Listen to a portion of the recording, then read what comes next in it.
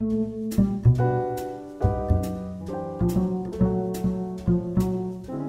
everyone, welcome to another episode of Divided Films. I'm JJ. With me as always is my co-host Keith. Hello! Hey there, Keith. Good to have you. And joining us back on the podcast is our good friend Sebastian. Welcome back, Sebastian. Hello. Good to be back.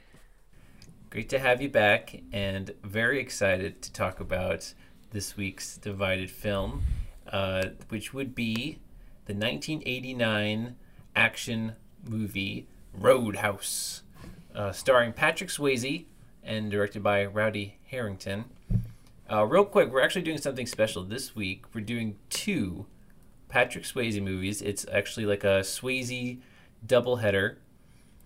If we actually wind up doing this, then we'll include that. If we don't, then Keith cut that out. But well, like that's like the idea. But yes, we just play around with the format here. There's like a couple Swayze movies that are divided, so we figured let's do them back to back and see. So Sebastian's joining us for part one, which is on Roadhouse. And Roadhouse falls into the category of having a negative score from critics and a mixed to positive score from audiences. So on Rotten Tomatoes, 37% of critics approved and 66% of audiences approved. And the critics' consensus, whether Roadhouse is simply bad or so bad it's good, it depends largely on the audience's fondness for Swayze and tolerance for violently cheesy action. So for me, the word that sticks out is cheesy. This movie is so cheesy. It's cheesier than a side of nachos. It is just dripping with cheese. It's ridiculous. I almost couldn't take it at times, but that is part of the movie's charm. It has to be one of the most ridiculous, over-the-top movies, which I think is just from the times it was made in, the late 80s. But, oh man, it is a lot of fun, I think, this movie. This is like only my second time seeing it. Have you guys had more of a history with Roadhouse, Sebastian? So Roadhouse is one of those movies where, you hear about it for a long time, and then, like, when I hear about a movie a lot, I often don't care to watch it. I'm like, all right, I get it, whatever. It's one of those 80s movies. I get it. But then I think I just either stumbled upon it on TV, I decided to kind of watch it, and, I was won over. I really enjoyed it, legitimately. And, because, like, people say cheesy, like, it's hard for, like, I don't know, because, like, for me, cheesy means, like, I don't know, for me, would something to be, like, super cheesy has to be, like, pretty cringe. Like, I don't think it's super cringe, Roadhouse. I think there's some performances that are a little cringy, but I think overall, like, for me, it's silly. It's a silly movie. Like, that's for me a better adjective than cheesy, in my opinion. I think it's silly, but, like, because Patrick Swayze plays it so straight, and, like, it just, like, he grounds the movie, and you really. That's a good point. He is the one sane person in a universe of just crazy people.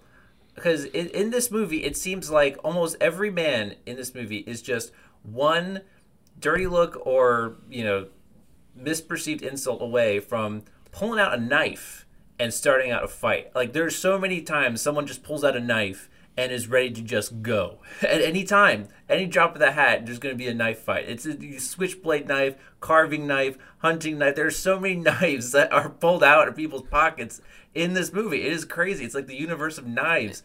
And people are so... Yeah, the bar patrons are batshit crazy. They're absolutely batshit. Yeah, whether it's, like, obviously in the main bar, the Double Deuce, the bar that Swayze is tasked with cleaning up, or even in the first bar that we see him working in, there's a guy that's like, yeah, I want to take you on, Dalton. Come on, let's go. It's like, let's go. Like, people just come to this bar to fight with the head bouncer? Like, what kind of world is this?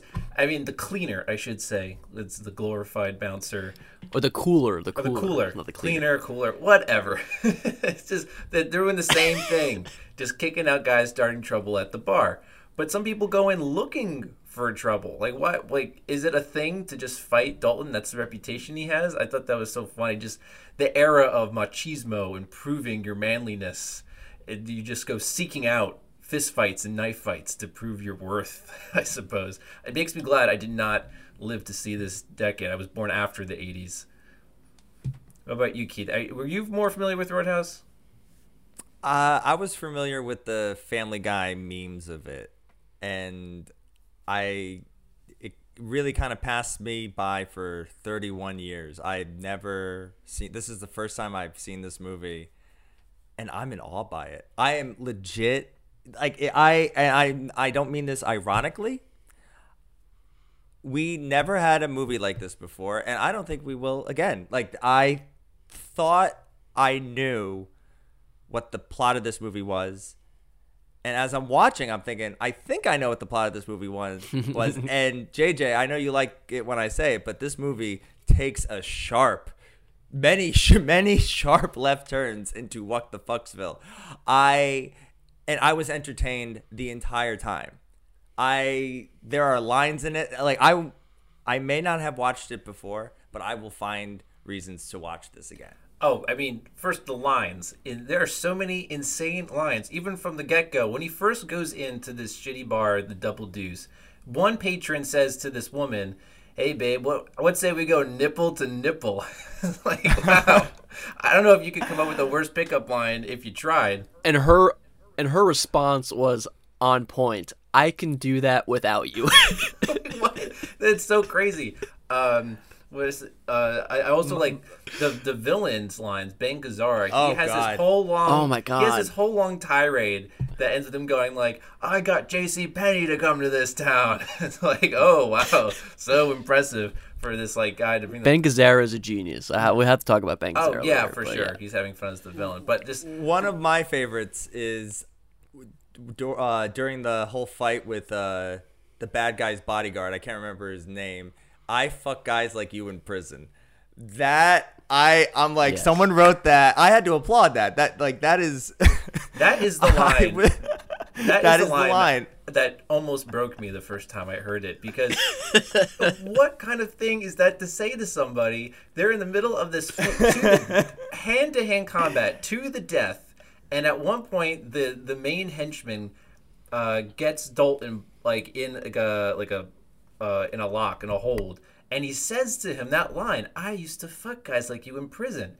Like, what does that mean? Does that mean he's gonna rape Dalton if he wins? That's crazy. That's his weird way of intimidating Dalton. It's not intimidating. It's just bizarre. And he's so really I think crazy. It's just like a humiliation thing. I don't know, just kind of like, I'm tougher than you. Like, you could have been my bitch in prison. It's like a silly line, but it works. Like, it works. These lines are so silly, but somehow the delivery is effective. It's straight. I mean, the actor is totally delivering it in a way that it's like, it seems sincere, because this character is so nuts. In fact, leading up to that fist fight, this is right after they blow up this farmer's house that Swayze was staying in the barn. And as his henchman is driving off in his motorcycle, he takes a moment to stop and laugh maniacally. Like, he stops the bike so he can have an evil laugh. Then he continues, and Swayze catches up to him on foot. He catches up to a motorcycle on foot, because I guess he cuts a certain way. But that is like the level of over-the-topness. And I think that's what we mean by cheesy, is that everything's at a 10. Like, the romance, the action, the machismo, everything is just so at a max level the whole time. Like, when he walks into this bar at first, and it's like this crazy bar, it is like bedlam. It is so crazy. They have chicken wire protecting the band because the patrons just throw bottles of beer at them for no reason. And then you have constantly like people fighting each other, breaking tables, breaking chairs, glass being thrown. There's so much destruction in this bar. I was in awe. There must be some kind of precedent to that, of like people throwing bottles at like the bands, because like that was also in the Blues Brothers, remember? Oh yes, like yes. They played their honky tonk, and they were like behind like the chicken fence. Yeah, the chicken wire. Yeah, the chicken wire. But let's start at the beginning, right? Like, what I think, like, because like I was looking this up, right, and then the director got a Razzie for the worst director, which like, I don't think this is poorly directed. Like, I don't know. Like, I think I would go to bat for this director in the sense that, you know, like, there's some, like, you know, I think he had a weird script. I think he had a crappy script, but he, like, made it work. There's, like, you know, the setup of everything. Like, like you understood immediately what's It's going competent. on. Like this guy goes to this club, it's like you see the money, you see like this is what he wants. This is his dream. This is a success story, and this is what he came to get. And then you introduce a Dalton and all that. Some of the details are insane. Like, how the fuck does this guy afford to pay Dalton $3,500 a week? $500 plus a $5,000 like signing bonus. He's the best. Like, Dalton's the best in the business. I think he came into some money. How much money did you come into? Like, he's really putting all his money into this bar, so he's got to get the best. Yeah. I think with the director, it's like constructed and it's like made in a very competent way, and I think it works that he directs it and puts so much of that over the top factor, because the story itself is so ludicrous that you can only really sell it if you have it take place in a world where everyone is so crazy. Because like the story basically is a guy just trying to clean up a bar, but that spirals into this insane Oh my plot of overthrowing this town warlord who extorts all the local businesses, and it has a very bizarre group of cohorts who go out and rough up these people, because he has like some big macho guys, but then he also has like this fat sack of a guy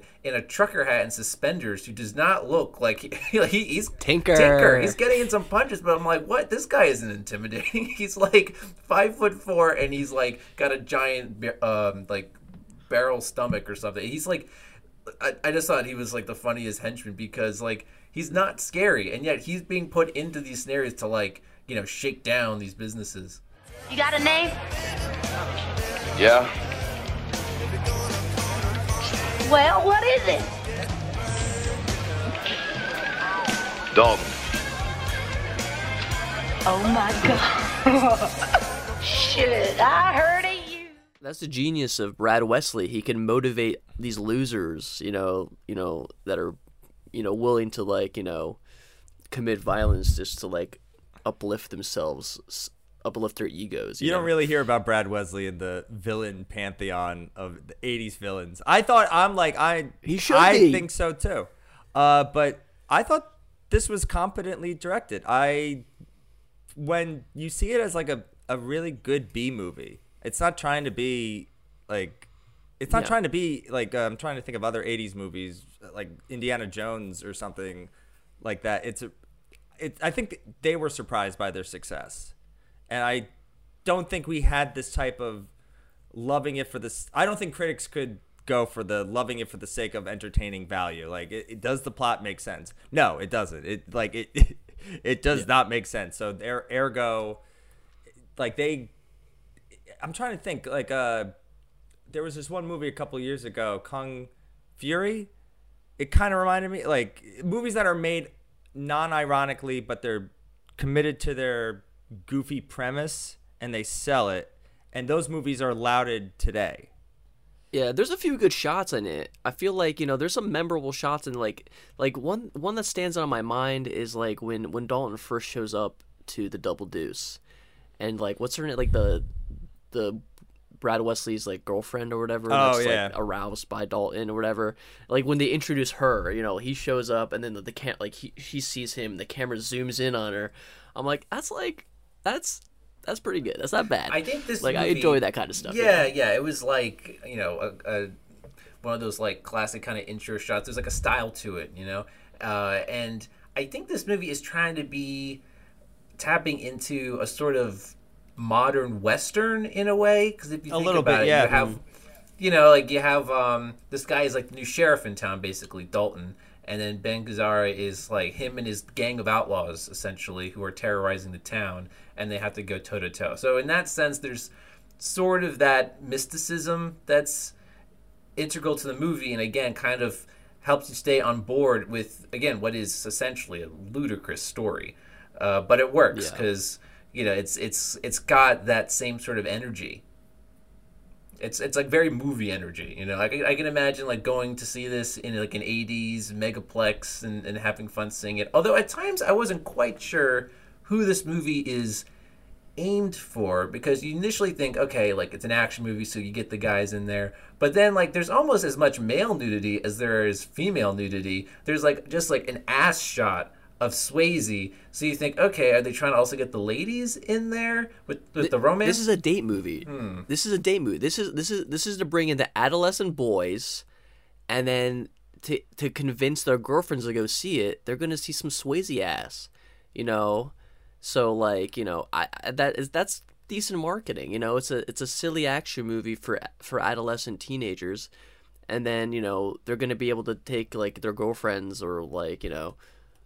I don't know how much the girls want to see Patrick Swayze. Yeah, they get the Swayze. You know, they just see plenty of his body. There's that one ass shot. Come but for at the same Swayze, time, stay for the Sam Elliott. yeah, Sam Elliott definitely eroding. Definitely like what's the word I'm looking for? Exuding that like older masculinity. You know, he's rough.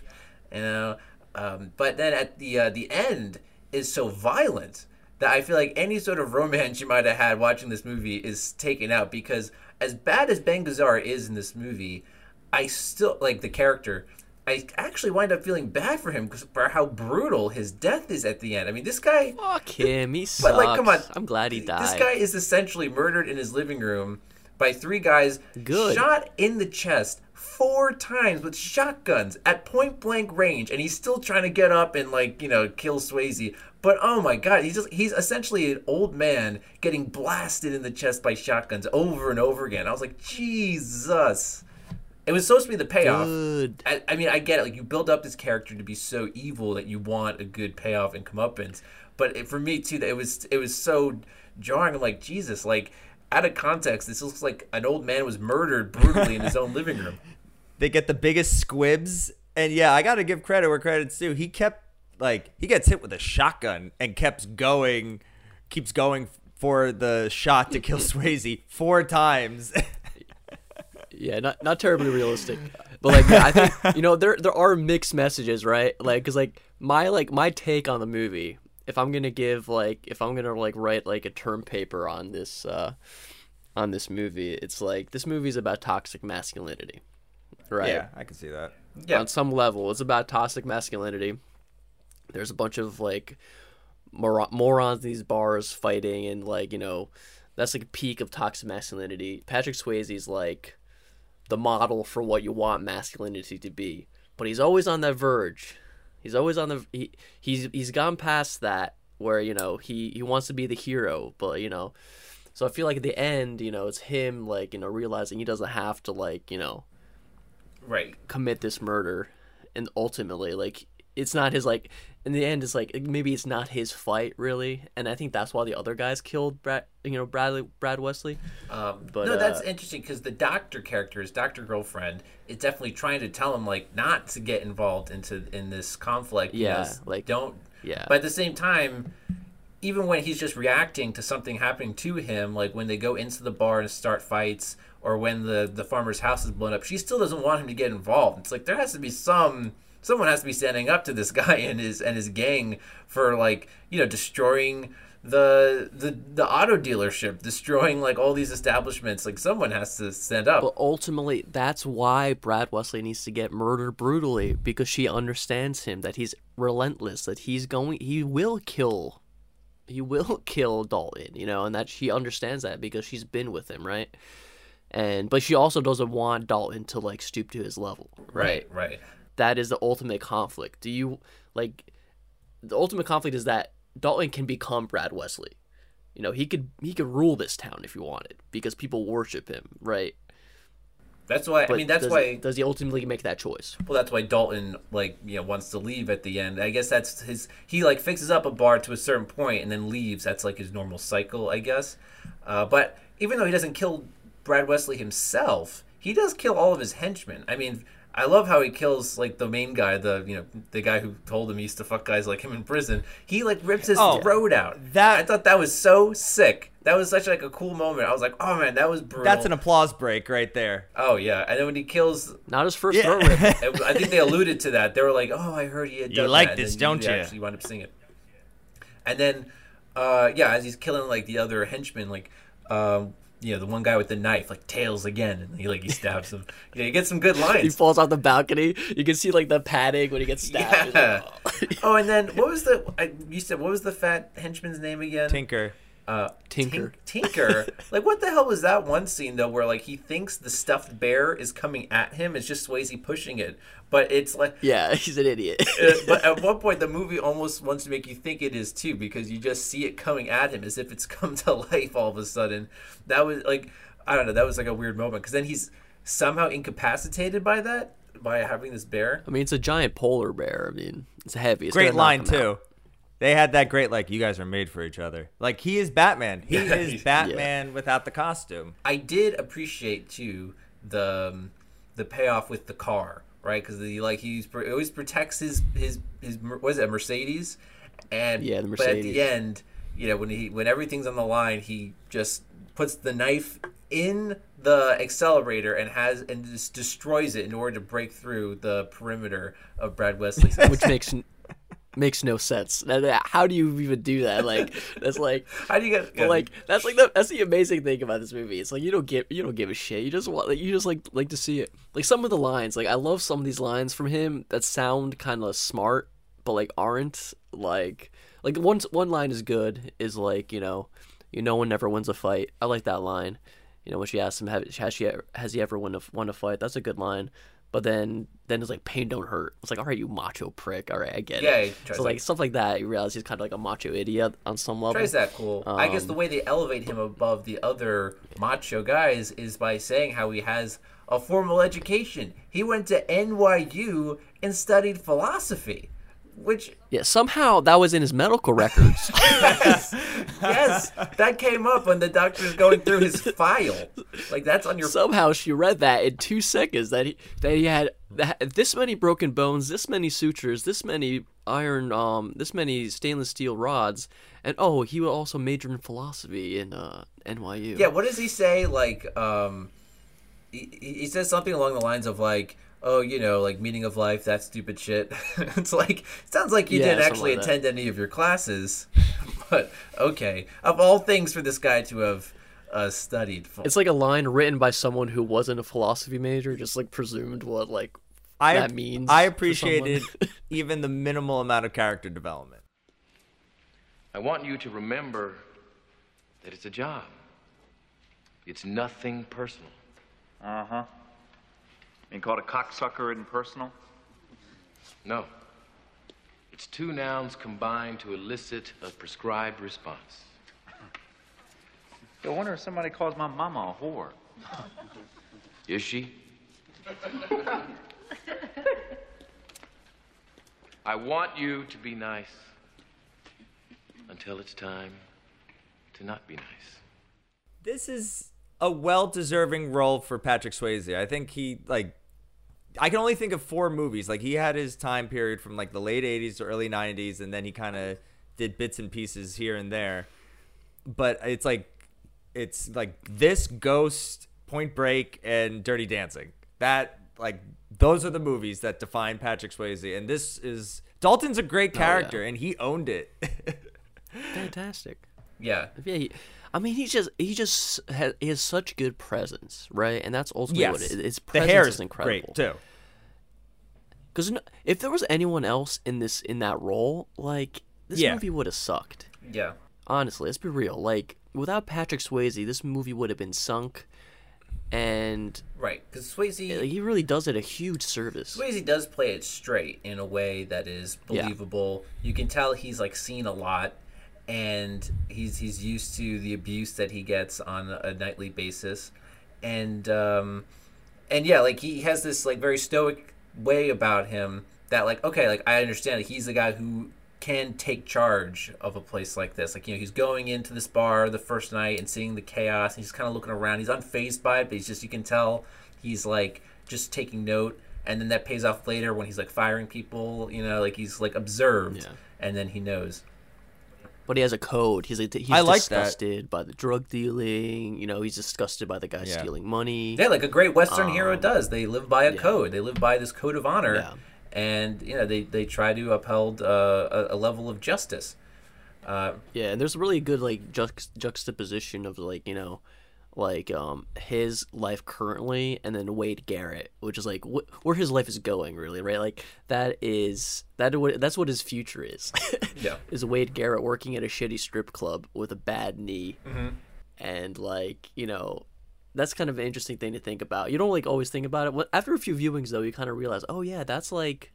This is a dead end thing. He's making mad money now, but like this is like there's no longevity in this. This is just like this is a dead end. Like he's gonna like burn out, and he's gonna be one day like this could be the end of him. Like one day there will be a bar that defeats him, and Double Deuce could be the bar that defeats It him. almost is, right? Because he's dealing with like a gangster, right? And the doc tells him that too. Like you shouldn't be doing this for very much longer. It's a very physically tolling job. Yeah, so there isn't really a future there. What you're saying is this is the Unforgiven of cooler movies. Like one man's last job. Actually, it'd be more like if Sam Elliott was the main character. And he was putting together a crew. I do like that he's like the Sam Elliott, the Wade Garrett is the mentor to this Dalton character. Yeah. Where he gets all of his tutelage from, and then of course So in cool. so many westerns, and might I also say like in some of these like martial arts movies, like the ultimate thing that sets the main character on a rage is when their master or their mentor is killed, because that's like the ultimate insult. Like everything you stand for, I just murdered, and that's what the bad guys do when they like lure him out there. I think that was crazy too, though, because when he discovers Wade Garrett's body in the bar, he's on the bar, he's clearly dead. But like Dalton doesn't notice right away. He's like, "Come on, man! Yeah. Like, wake up!" It's like, "Wake up!" Because to him, he's invincible. This guy is like, this guy is untouchable, right? Yeah. He's not. He doesn't see an old man. He sees like, he sees God, right? No, that's true. So like, they killed God for him. Because even in the beginning, when the owner of the Double Deuce approaches Dalton, he's like, I want the best in the business. He still says, Wade. Dalton still says, well, Wade Garrett, he's the best. It's like, not anymore. You got to get that out of your head. There's also a lot. So yeah, you're right. There's It's amazing that there's kung fu. Like in addition to Western elements, I may be too late to realize it, but there's kung fu elements too. I mean, of course, him doing There's Tai Tai Chi Chi, in the mornings and stuff. But there's a lot of tropes. I don't know. It's tapping into something that we love about these kind of movies, like Enter the Dragon or old school westerns. Like, I don't know. I'm starting now to even more understand the successful cult that this is, because it was a success. Yeah, it's like the like you said, the Western movie, like that classic Drifter, the samurai movie, like Yojimbo or even like Zatoichi. Like, how cool would Roadhouse be as like a little like a series of movies like Columbo, with just like Patrick Swayze going from town to town and like fixing up bars and getting into like adventures. If they only knew the franchise that they had on that.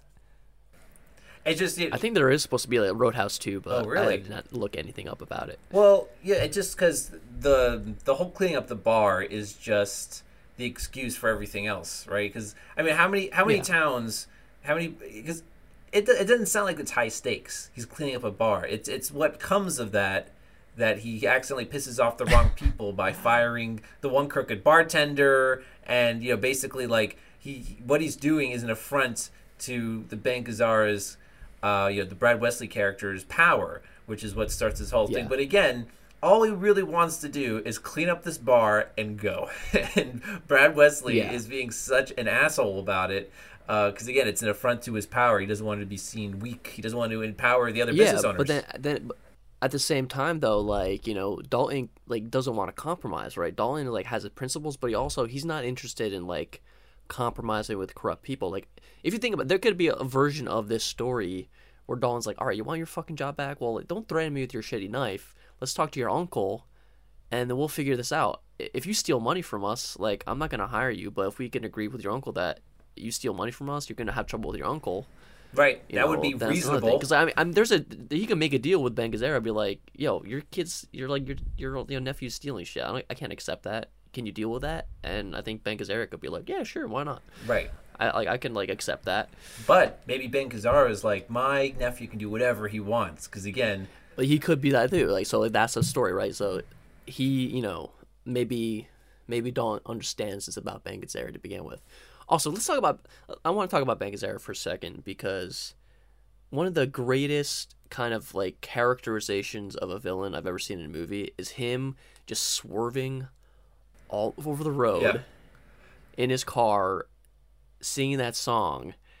Just like the perfect depiction of a man who gives no fucks, just like owns the planet, right? He's the master of his universe. It's his town.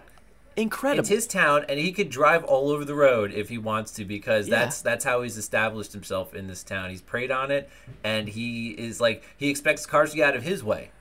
I didn't realize. See, I was of the belief that this movie was a typical like going to a bar and cleaning it up. Like I had no idea it goes into explosions and kung fu fights, and so I thought Brad Wesley was just a petty. He was he is petty. He with the helicopter just to scare the cattle. Like I just thought he was like that 80s petty rich guy, and he transforms into an absolute 80s monster. Everyone had fun in this movie, and maybe it didn't look like the safest set at times according to Patrick Swayze, but it looks like everyone had fun, and it shows. Yeah, I mean, even like when we're starting to meet this cast of characters at the bar, like the waitress, the leader of the band, some of these other guys, I'm like, oh, okay, I can see the initial charm here. Maybe I'm gonna look forward to spending some time with this, these guys. I mean, even some of the other bouncers that work for him, I found to like be charming in their own little ways, even though they had limited screen time. So like the really big guy who like bans the door for some reason, I'm like, okay, this guy's like on the Dalton program here. Like his, I like that. At least Dalton was getting some people like behind him. He wasn't just totally getting like 100% resistance there. Yeah. And it's interesting to see that for sure. Like, people kind of admire him, and then the people kind of being like, oh, Gray's going to screw our deal up, right? Like, you can see the beginning, like the bartender's kind of like, ah, crap, that's Dalton. Like, he's gonna catch me stealing money. Mm-hmm. Yeah, I know. Or the one guy who has sex in the closet, the one woman. He's like, damn it, but it's my break. Stay on it. Yeah. Yeah, that guy was pretty nuts. I just also I couldn't help but notice that, at least in the beginning, with when the bar's really shitty still, so many like gross looking men in this bar. Oh, yeah. And maybe just because they're attracting like, I don't know, like bikers and degenerates and all sorts of lowlives. Because then I guess once it gets cleaned up, you see more like younger, well-to-do people going to the bar once it's nicer. But I was thinking to myself like, like were these just how men in the 80s were? They were all just like nasty, scruffy, gross guys who were like always fighting, and oh man, this like really like unappealing. Like how did anyone like, get around back then? It's how certain men are, I don't think it's just the 80s. I mean, I feel like you can go to like a really horrible bar like in America somewhere now. There is a place like the Double Deuce somewhere right now. I wholehearily believe that. Like there's places like, I'm sure if you walked in, you'd be scared for your life. Like you walk in, you're like, no, never mind, I'm gonna leave. Like, not my kind of it's place. one of those things. But like Double Deuce would be like those places exist, and those kind of people exist. That's true. Because again, like I said, at first I thought that like, like this was just the times, but then you get like much more cleaned up people coming to this place later on. Once it's actually, when they clean it up, I'm like, oh, this actually looks like a pretty fun bar. I'd go to this bar. I'm surprised a bar like that had return Double service. Like returning customers, like what do you mean? all those fights every night. It's like, okay, see you next week. Yeah, people were still coming back, but a certain type of people. But what even is that name though? The Double Deuce? Like for some reason, it just made me think of like taking a crap. The Double Deuce. Like what is that even really supposed to mean? Yeah, sounds like a poker hand. Maybe 4 aces. Oh, okay, couple of deuces. It flows, which again still makes I feel like still makes me think of going to the bathroom. But the alliteration. Okay, Double Deuce. Dropping a deuce. Yeah. Okay, fair enough. You're a smart boy, aren't you, Dalton? You're just not too realistic. Christ, I'm just like you. I came up the hard way, on the streets of Chicago. When I came to this town after Korea, there was nothing. I brought the mall here. I got the 7-Eleven. I got the photomat here. Christ, J.C. Penney is coming here because of me. You ask anybody, they'll tell you. You've gotten rich off of the people in this town. You bet your ass I have. What do you guys think of like the love interest? What do you think about the love story? It I worked mean- on a B movie level. Like I was like, I discovered this fun fact that Annette Bening was hired and then fired because she did not have any chemistry with Patrick Swayze. Yeah, I don't remember what Annette Bening looked like in the 80s, but I just picture like a much more like mousy type of person. I feel like this doctor person has to exude a little more sexuality.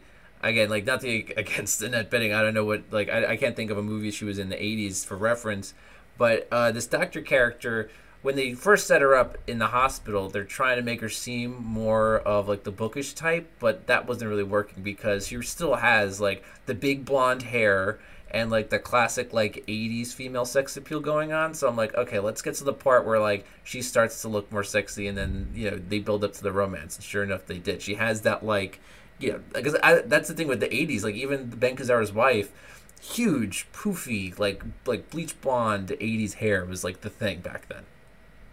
Yeah, I mean, like I think Annette Bening, like, I mean, she's not unsexy. I mean, she's like an attractive woman, right? I'm sure, especially back then, she was like, she looked good, but she does have kind of a seriousness about her, right? She like carries herself a certain way. Yeah. In my mind, not that Kelly Lynch, carries herself like less, just differently, right? She has like a different vibe, right? So like I could definitely, see Kelly Lynch, seeing Patrick Swayze, and like, obviously she sees Patrick Swayze. She wants, like, right away. She wants to right away like, too. He's hot. Like it is what it is, right? Well, like whereas I could see Annette Bening being more like whatever. Like he's just like a good-looking guy. I can live without that. Whereas like Kelly Lynch is like, she's like, you could tell she's just kind of like this like hot girl at this like in this town. Like Annette Bening's married, right? Kelly Lynch is single, and she's in this town with a bunch of losers that want to have sex with her, but like there's no one she wants to have sex with. And then here comes Patrick Swayze, and he's got a knife wound, and she's like, oh, okay. Yeah, he's easily the most attractive man to be in this town the second he walks in. But then even when like she shows up to the bar the first time she's there, and she sees him kicking out all those troublemakers and exuding his masculinity, and she has this mix of being appalled but also being a little turned she's on. like scared. It's like a She's little, like, oh, little bit of both. goodness. Like she's like, oh. Yeah. Which, by the way, I was going to mention this before, bring up how there's so many different kinds of knives. That one guy you kick out in that scene had the boot knife. He even calls out, like, watch out, he's got a boot knife. It's like, Jesus. Like, yeah, shit like that where he notices it. He, like, eagle eye. He sees it. Like, glints in the lamplight.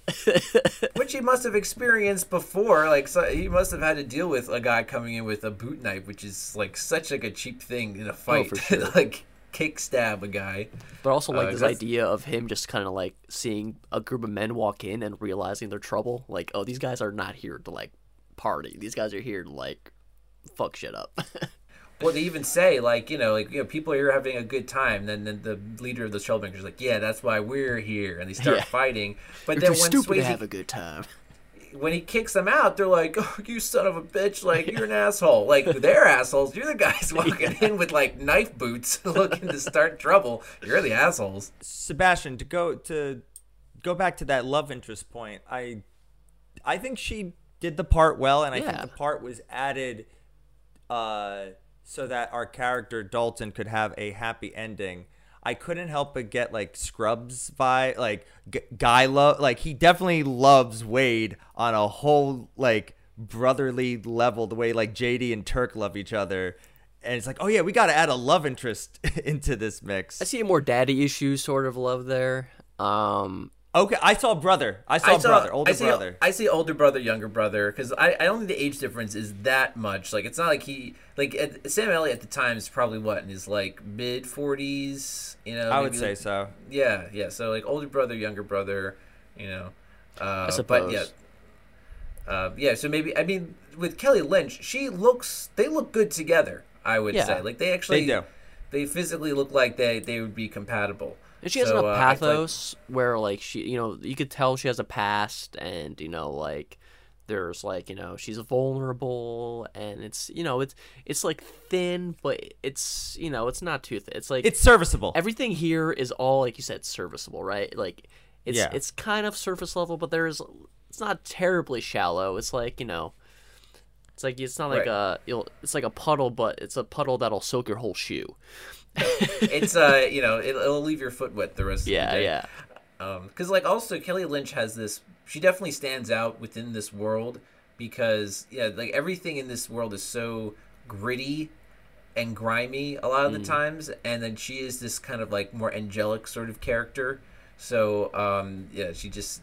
I think that was like also intentional. She kind of like she kind of hovers above the rest of this world, right? And Swayze maybe aspires to be at that level.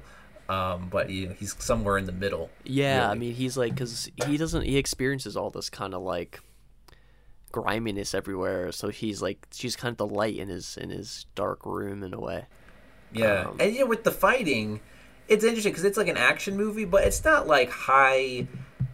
It's not like these big set pieces like in a Die Hard where there's tons of like machine guns being blasted. It's all like more like gritty hand-to-hand combat sort of action of guys just like throwing fists at each other. There really isn't really any gunfire until the Brad Wesley character is shotgunned to death at the end multiple times. But for the most, besides that, like again, it's a lot of knives, but it's mostly just people mano a mano, hand-to-hand combat, which I thought was like really interesting. It's just again like that's a real show. And then at one point the main villain, right before he gets his throat ripped out, the main henchman, he tries to he pulls out this tiny little gun. He's like, I'm going to kill you the old-fashioned way. Yeah. But he holds the gun for like way too long, like an inch from Swayze. It makes it so easy for Swayze to disarm him. That's like a classic like old sort of thing. Yeah, guys with like, guns think they have all the time in the world to shoot somebody. It's like, nah, dude, like just do it. like right by at hand level. Like, okay, I'm gonna shoot you now. Any second now. Whoa. And then he gets disarmed. But also, like, disarming someone with a gun is like not that easy. It's all like the amount of time it would take for Patrick Swayze to try to disarm him. You could just literally pull the trigger and he just blow his brains out. But this guy gives him that much time. This is the thing. They knew what they were making. Yeah. I don't doubt for a second. Like I think they kind of went into this going, let's have fun. This is a fun movie. Like, I get why the critics are hard on it, but I feel like I've seen enough movies like this that they've given passes to. Like, I'm not saying it's not like it has flaws, but we've never really seen a movie like this before. At least, like, I'm trying to think. It's No, hard I for me to agree. know. Yeah, I mean, It's John. It goes like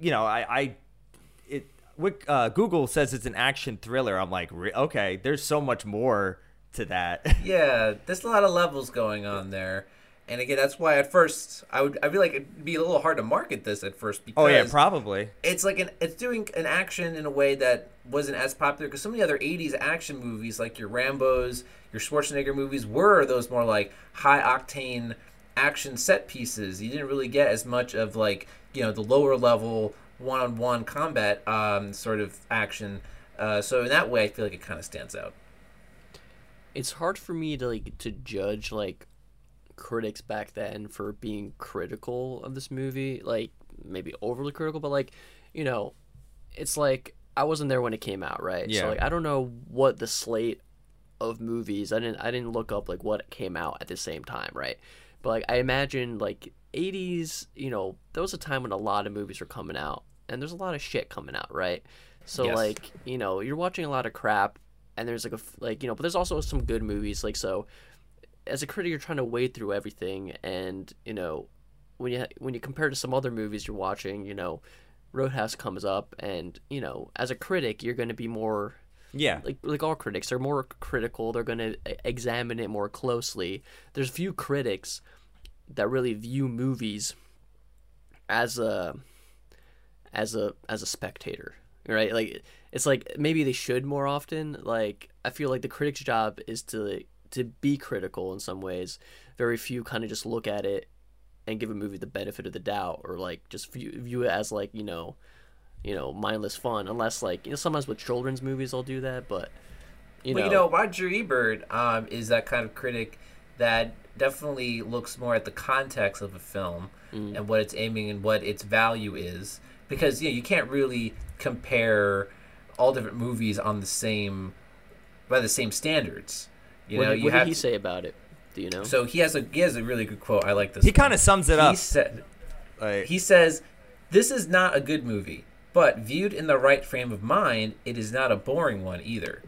And that's big. I'd rather have a movie that is really like fun and dumb than maybe like a very like an Oscar bait movie that's really boring and predictable. At least as much as on paper you can point out like all the ways that this movie is objectively bad, it still does have a lot of good entertainment value.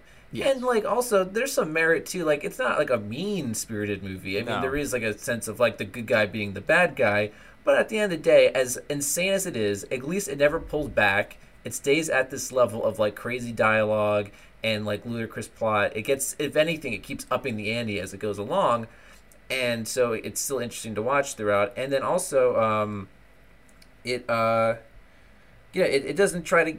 It has such a sense of self. This movie really knows what it is and what it's trying to do from start to finish, and so there's value in that. Yeah, Sebastian, Sure. I understand where the critics are coming from in this. I did appreciate the ones like Ebert, and this one kind of summed it up too. It isn't just so bad it's good. In its own bad way, it really is good. Like that, I even bolded that so I could like. I understand where critics are coming from, and I just think in hindsight, 30 odd years later, this would probably get the audience score from the critics. I think. I think critics would understand what they're watching today. I don't want to say Roadhouse is the first of its kind, but it's doing something movies before it have not done before. In terms of like what kind of movie it's trying to be, what kind of genres it, like what kind of twists and turns, while also being entertaining. I don't want to give the movie too much credit. I really think that this is like they had a summer and they made a rootin' tootin' fun movie, but I think the audience. This movie definitely I think was successful through word of mouth, because word of mouth is still affecting it to its day. Yeah. I mean, like references alike, you were mentioning Family Guy before. That's like one of those movies I've always heard of this movie, and for me, it didn't seem like from what I had preconceived ideas about, I would want to watch it or think I would like it. But I was like pleasantly surprised. Like, it's a certain type of ridiculousness that, don't get me wrong, I don't want a ton of Roadhouse movies out there, but once in a while to get a movie that has a similar enjoyable factor as a Roadhouse, like once in a while, is a fun thing to go back to. For sure. And like you said, it really penetrated the zeitgeist, and in some ways it's kind of a lightning in a bottle. Yes. It's difficult to like replicate that kind of like success in terms of like, audience love, you know what I mean? They couldn't remake this. Yeah, No. and like and that's like my problem with kind of talking about it as a so bad it's good sort of movie is like, this isn't The Room. Like, this isn't like, this isn't Troll 2. Like, yes. this is not bad. It's like not great. It's not like top notch, but it's like just like it's competent in every way, and it's like it's bolstered by performances that are excellent, that are almost too good for this movie. I agree. You know what I mean? Like, it's almost like this movie doesn't deserve the performances that Patrick Swayze and Ben Gazzara give, right? Yeah. And that's why it's so good. And even some of the supporting roles, like the bar owner, like he's not a great actor, but like I love kind of like how he becomes villainous. Like he almost like he's running a fine line. He throughout the movie you see his confidence go up, and at the end he almost takes a little too much glee in murdering Brad Wesley. And it's like, oh, you're next. You're gonna be the next bad guy. We all have our darkness in us. And that's what you didn't want Dalton to become, right? So like Dalton could have been that. couldn't have taken too much glee in killing Brad Wesley, but he chose a different path, right? And so that's kind of, I think that's the importance of that ending in some ways. It's clumsy. It's not perfect, but it works. No. It works. Because it leaves a lot of things, up in the air at the end. But I agree with, in terms of like it not being a so bad it's good. It's like good in. I would say that all the reasons why it's entertaining are intentional. Yeah. And unlike, like you said, like The Room or whatnot, all those reasons those movies are fun are for unintentional reasons. So, it's in like this very unique realm where, yes, again, you can point out it's objectively like, you could definitely make a more ambitious movie than Roadhouse, but if they were aiming for a certain level of absurd entertainment with just the right amount of self-awareness, I think they achieved that. I feel like there's enough people who do know what they're doing, and so many people who are just like who are just part of this madness without even realizing how, that it is a good blend of that. All right. Who's gonna tell me what the hell happened here? I didn't see nothing. You see anything, Pete? No, I didn't see anything. You see anything, Red? I didn't see nothing. Not a thing. You see anything, Tinker?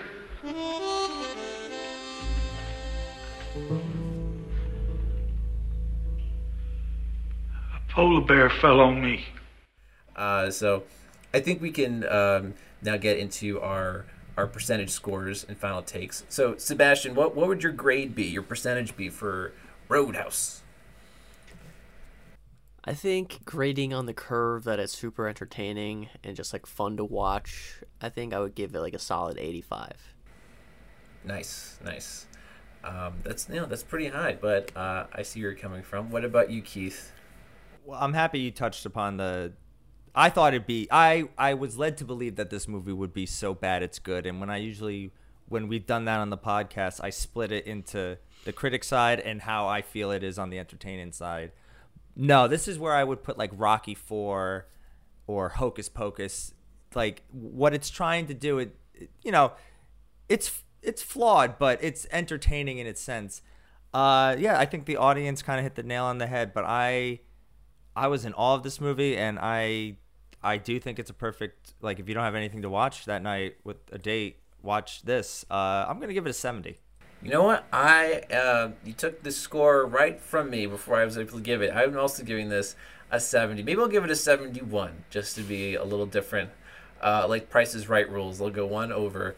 But, I think for me it's a good, like, afternoon movie. It's a good matinee, I think, when you have maybe a day in and you just want to put on something that's like a little fun, for your afternoon. I think this is a good movie for that. Yeah, I'm telling you, it's been on TV a lot, and most of the time it's on TV, I just keep watching it. It's on that level of, like Shawshank, like even Goodfellas. If it's on TV, I'm watching it. You know what I mean? Like, yeah.